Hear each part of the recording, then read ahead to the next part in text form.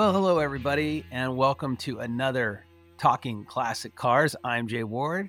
And I'm Wayne Carini, and we are Talking Classic Cars. We are. And today, let's talk a little bit about classics. Let's get caught up on our projects. Tell me what you have been working on. What's new in the garage? Have you bought or sold anything lately? Yeah, well, that's a problem, buying and selling. I have this addiction, but we won't talk about that. We'll just talk about it. So in the shop, we're working on a Di Tommaso Mangusta right at the present time, tearing it all apart, getting ready for the down and dirty, strip the paint off and everything. We just finished up, we're finishing up a Griffith, a 200. So that's coming around. We just finished painting a Daytona Spider for a good friend of mine, Herb Chambers. Oh, yeah. It was so you've got some good cars. Yeah.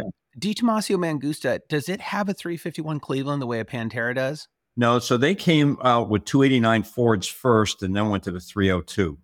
So it's this one is a 302 car. We had just restored one for David Robinson of the Cars. He was the drummer of the Cars, and he had a 289 car. So very cool little cars. Panteras followed right after the Mangustas, but we really love them. This will be the third one we've restored. So yeah. And then of course I got in a little trouble last week. I've been jonesing about buying a fire engine. I've had that in the back of my mind for probably 25 years. And I finally pulled the trigger last week and bought an Aaron's Fox, 1936 Aaron's Fox, fully restored monster of a fire truck. I have no idea where I'm going to put it. I have no idea what I'm going to do with it. But I needed to scratch that itch, and it's finally done.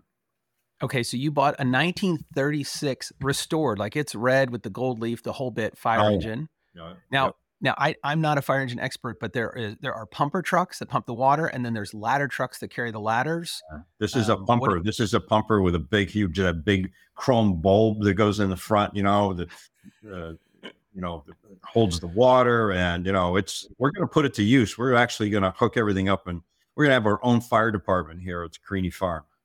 You better disconnect your phone starting July 1st because you're going to get so many people going, hey, we got a 4th of July parade. Would you bring your fire truck? Oh, my gosh. That's true. Connor, my grandson's going to be the chief of the fire department. And then, of course, we got the assistant chiefs, a lot of those. My granddaughter, my friend Claude. We got everybody a hat. We're going to do it. Yeah, you got to get him the old-timey fire hat with the leather front. Oh, yeah. We're going to do it up. I love it. Yeah. I love it. That's what I've been doing. What have you been doing? I sold a couple cars. I actually sold the Austin Healey, the V8 Austin Healey. I got it to a point. I did. I knew it was never going to be what I wanted it to be. I started stripping it down, realized the guy did a lot of stuff not the way I would have done it. Yeah. I sold it. My son was really upset I sold it. So I've got a little bag of money now, and I want to buy something, and I want to get your advice. How about a fire truck? I thought we were friends. No, I want to get something Italian. And this is good for the audience to think about too, is, when we think about Ferraris and Maseratis, a lot of those have gone past what the regular guy can afford. But what are the ones that are still under $100,000 that Dino was there 20 years ago, that's gone.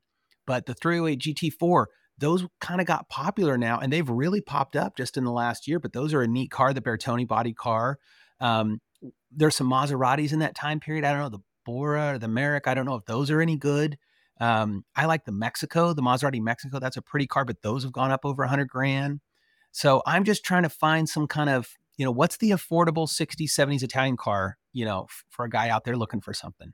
Well, a Merak it certainly is going to be in that affordability category, and I don't know. It's the 308 GT4 you can't beat. It's just a wonderful little car, great driving car. A lot of people don't like the design or the looks, but I tell you what, they perform really well. And a great track car. We got a little longer wheelbase, and they handle really well. So if you want a little bit of a combination track and street car, that'd be great. A Bora, though, I think. We did a Bora for the Audreyane Museum and rebuilt the engine and went through everything and didn't really restore the whole car, but mechanically we did.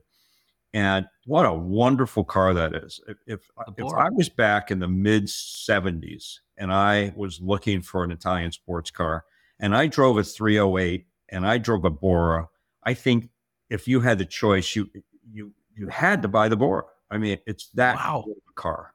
It really, Yeah. it's got all the things of Maserati and Citroen combined. I mean, it's basically what they did with the SM is they took a very similar car with all the hydraulics and all this stuff. They're a pain, but once you get them right and dialed in, what a heck of a car. So what's a like, let's just talk about a number 3, like a good or maybe a very good car, like a 3+ right now. Bora versus 308 GT4. What's the dollar range on those two cars right now? You could buy 2 GT4s for the same as a Bora right now. Gotcha. So a real good Bora. I mean, and that's a car on my list that if I find the right car, it's got to be really, really good. It's sort of like an SM. I really want an SM, but it's got to be the right one, So, and I tell you, the Bora, though, really surprised me. What a great car. All right. Well, keep your eye out for me for a 308 GT4, but I want a 75 or older. I don't want 76 or newer because of California smog laws. Okay. And I'd like to find one with the European bumpers. Those thinner bumpers look so nice on those cars. They do. So if we can find one from Europe that's a 75 or older, that's not red. There's all 3 rules now. Not red, 75 or older. In other words, you're looking for the used car factory where we can just yeah. Can you make one for me? Okay. All right. Well, moving on. Finally, Wayne and I, we travel the country. We go to all kinds of fun car events, but we finally get our radar aligned, and we're both going to Chattanooga this year. And I got there a day later than Wayne. I was flying from another event I was at, so I didn't get in until Friday night. And Wayne got a chance to sit down with Corky Coker before I got there, and we're going to listen to that interview. And for those who don't know, Corky's a great guy. This is the gentleman who literally started the vintage tire reproduction world. So 25, 30 years ago, if you're restoring a car, there was limited choices of what you could get for like a bias ply, large, small, wide. There was only so many of those available. And Corky had that insight of going to the manufacturers and getting the rights to make the molds or get the molds for these old vintage tire patterns and reproduce them again and really set this legacy of Coker tires. That's right. So Wayne, anything else you want to add before we jump into the interview? The only thing I need to add is he only has the second best mustache in the world. I'm still ranked number 1. But that's some fun thing that Corky and I do together. When we see each other, he always says, "Hey, the second best mustache in the world is here." But it's a lot of fun, and I get to spend some time with him. And of course, our dear friend Chip Foose. I went to his birthday party. It was my birthday that day, and Chip's. So we had a great birthday party, and Chip got engaged at that birthday party. So it was all really cool. But, what a cool deal. Here's that interview though with Corky. You're going to love it.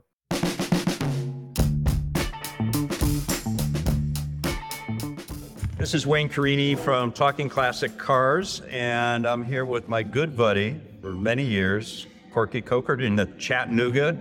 We're here at the Chattanooga Motor Car Festival. Yes, sir. We are. And we just thought we'd sit down for a few minutes and talk. That's all. In amongst all the flash and the circumstances and all the people racing, seminars, all the kind of stuff that goes on at concourse. Chattanooga Motor Car's got a lot of good things going on, and I appreciate you coming to Chattanooga. Thank you. It's an amazing time this year. There's so many things going on. I mean, Byron's just like, he outdoes himself every year. He does. But, he has great help, like from guys like you and from Ken Gross and really good his people. Staff. Yeah, his staff is Jenny's. Jenny and Ember and all those folks are just amazing. They're great. And of course, it's a big undertaking to have a big event like this. Byron DeFore and his brother Ken have had a vision about bringing people to Chattanooga around the same things that he and I love and that you love, and that is cars and car people. Mm-hmm. Chattanooga is a car town. We make all the Volkswagen Atlases here in town, and we made Nyberg automobiles here in town in 1910, 11, and 12, and Coker Tire Company was born and raised here, and we became the largest supplier of vintage automobile tires and wheels in the world.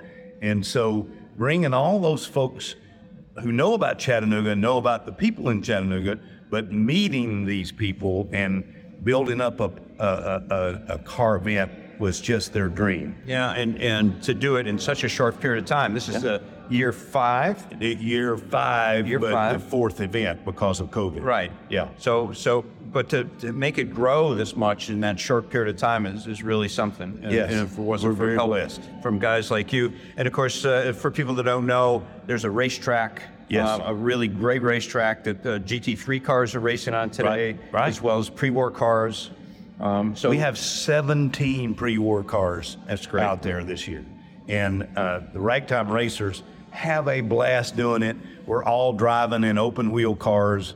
And, you know, there's some high-end big bore cars there. There's some small bore cars there that really will just rip it around those curves. It's a short 2-mile track, but it's 4 blocks away from where we sit right now in the center of the Motor Car Festival at West End and Village near the West End. And then, of course, 2 blocks up at the Marriott Hotel, we have the Mecum auction. Mecum auction. You looking at anything over in Mecum this year? I'm actually I'm on. You don't need any more Camaros. I don't need any more cars at all. I'm on the path for selling at the moment. Oh no! Stop that. Yeah. Cars are for buying, not selling. Wayne. Yeah, well, you know, I was the other day. I was going out to California for something, and I got on the plane, and I had a pad in front of me, and so I wrote all my cars down. Yeah. And then I checked off cars that I could sell.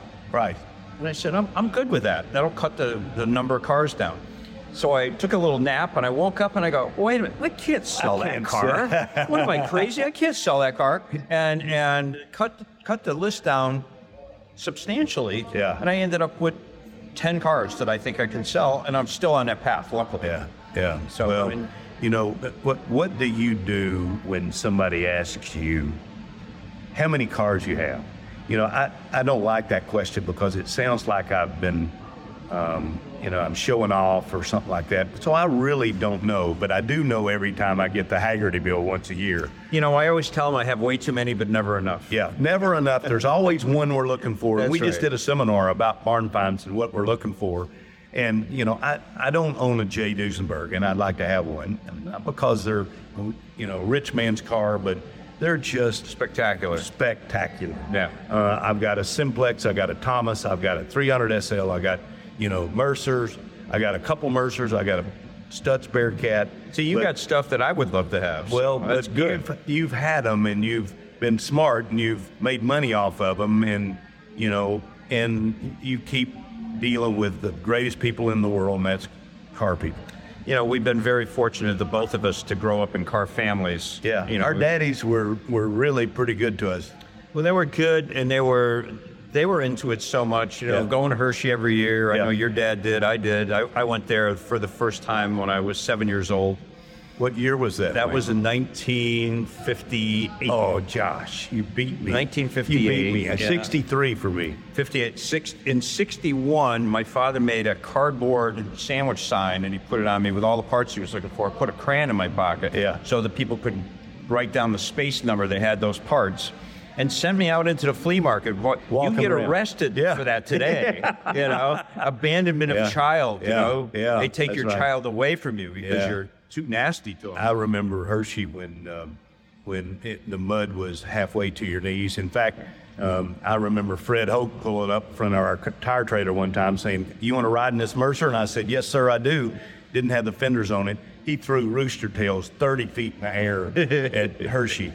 But, you know, when I took over the tire business, my dad said, "Son, you don't need to go to any swap meet other than Hershey every year.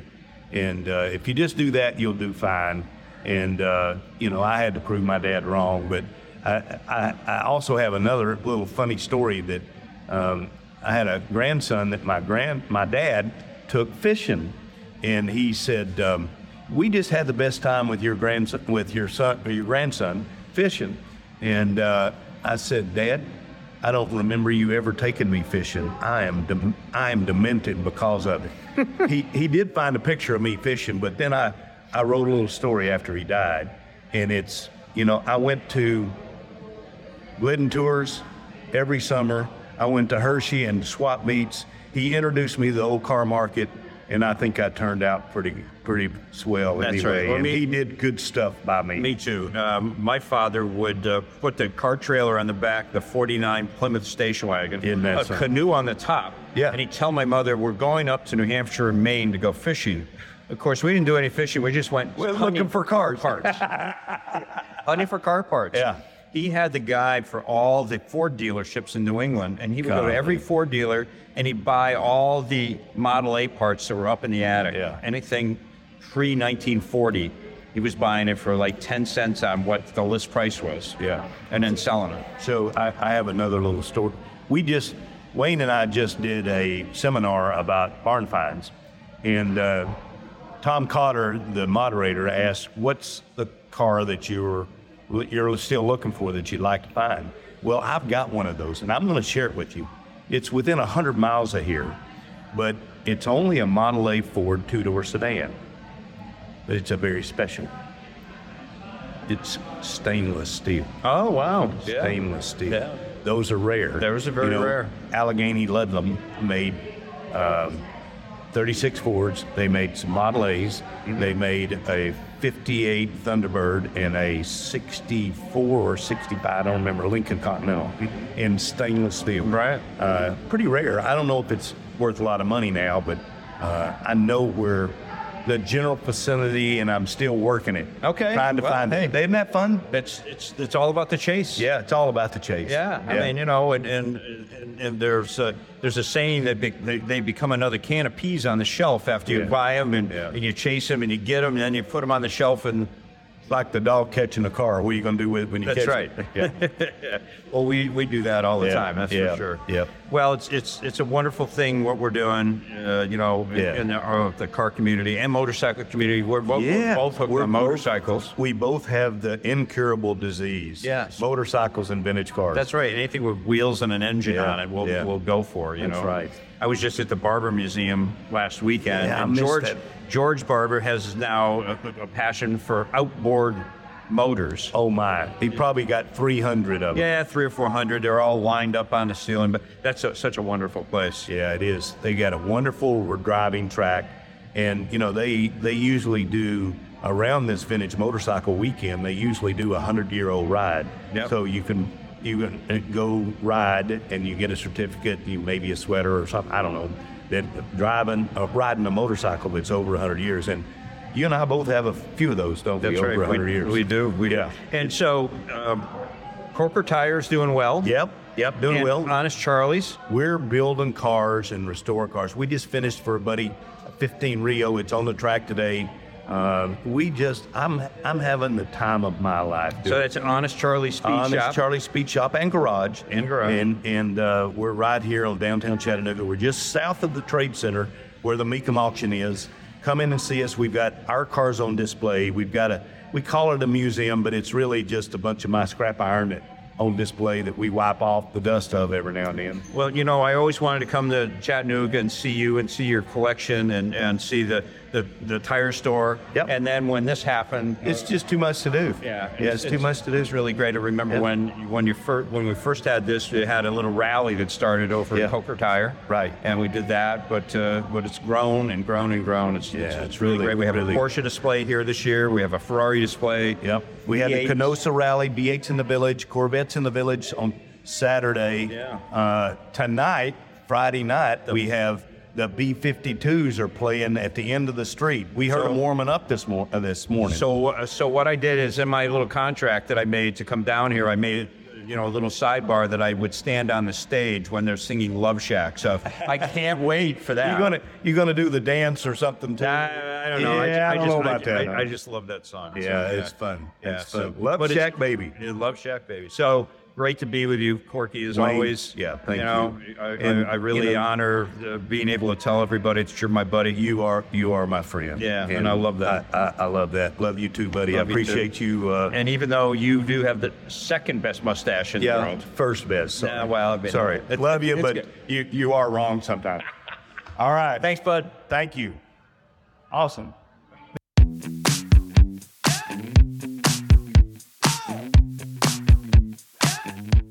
Wow, that was a fantastic interview with Corky. What a great guy. What a legend in the vintage car world with tires. And I can tell just by listening how much you guys are really friends. Just there's an energy between the two mustaches talking it out there. Yeah, well, he's still the second best mustache in the world. But no, it's wonderful. You know, Corky's got such enthusiasm for our car world, and he loves people, and it was just great being with him one-on-one. You know, normally we get together and there's a crowd around us, or everybody's, you know, friends, but it was just great being one-on-one with him and just talking to him. So wonderful time, and Chattanooga was a great event.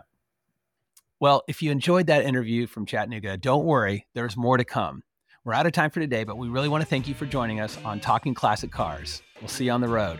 CJ.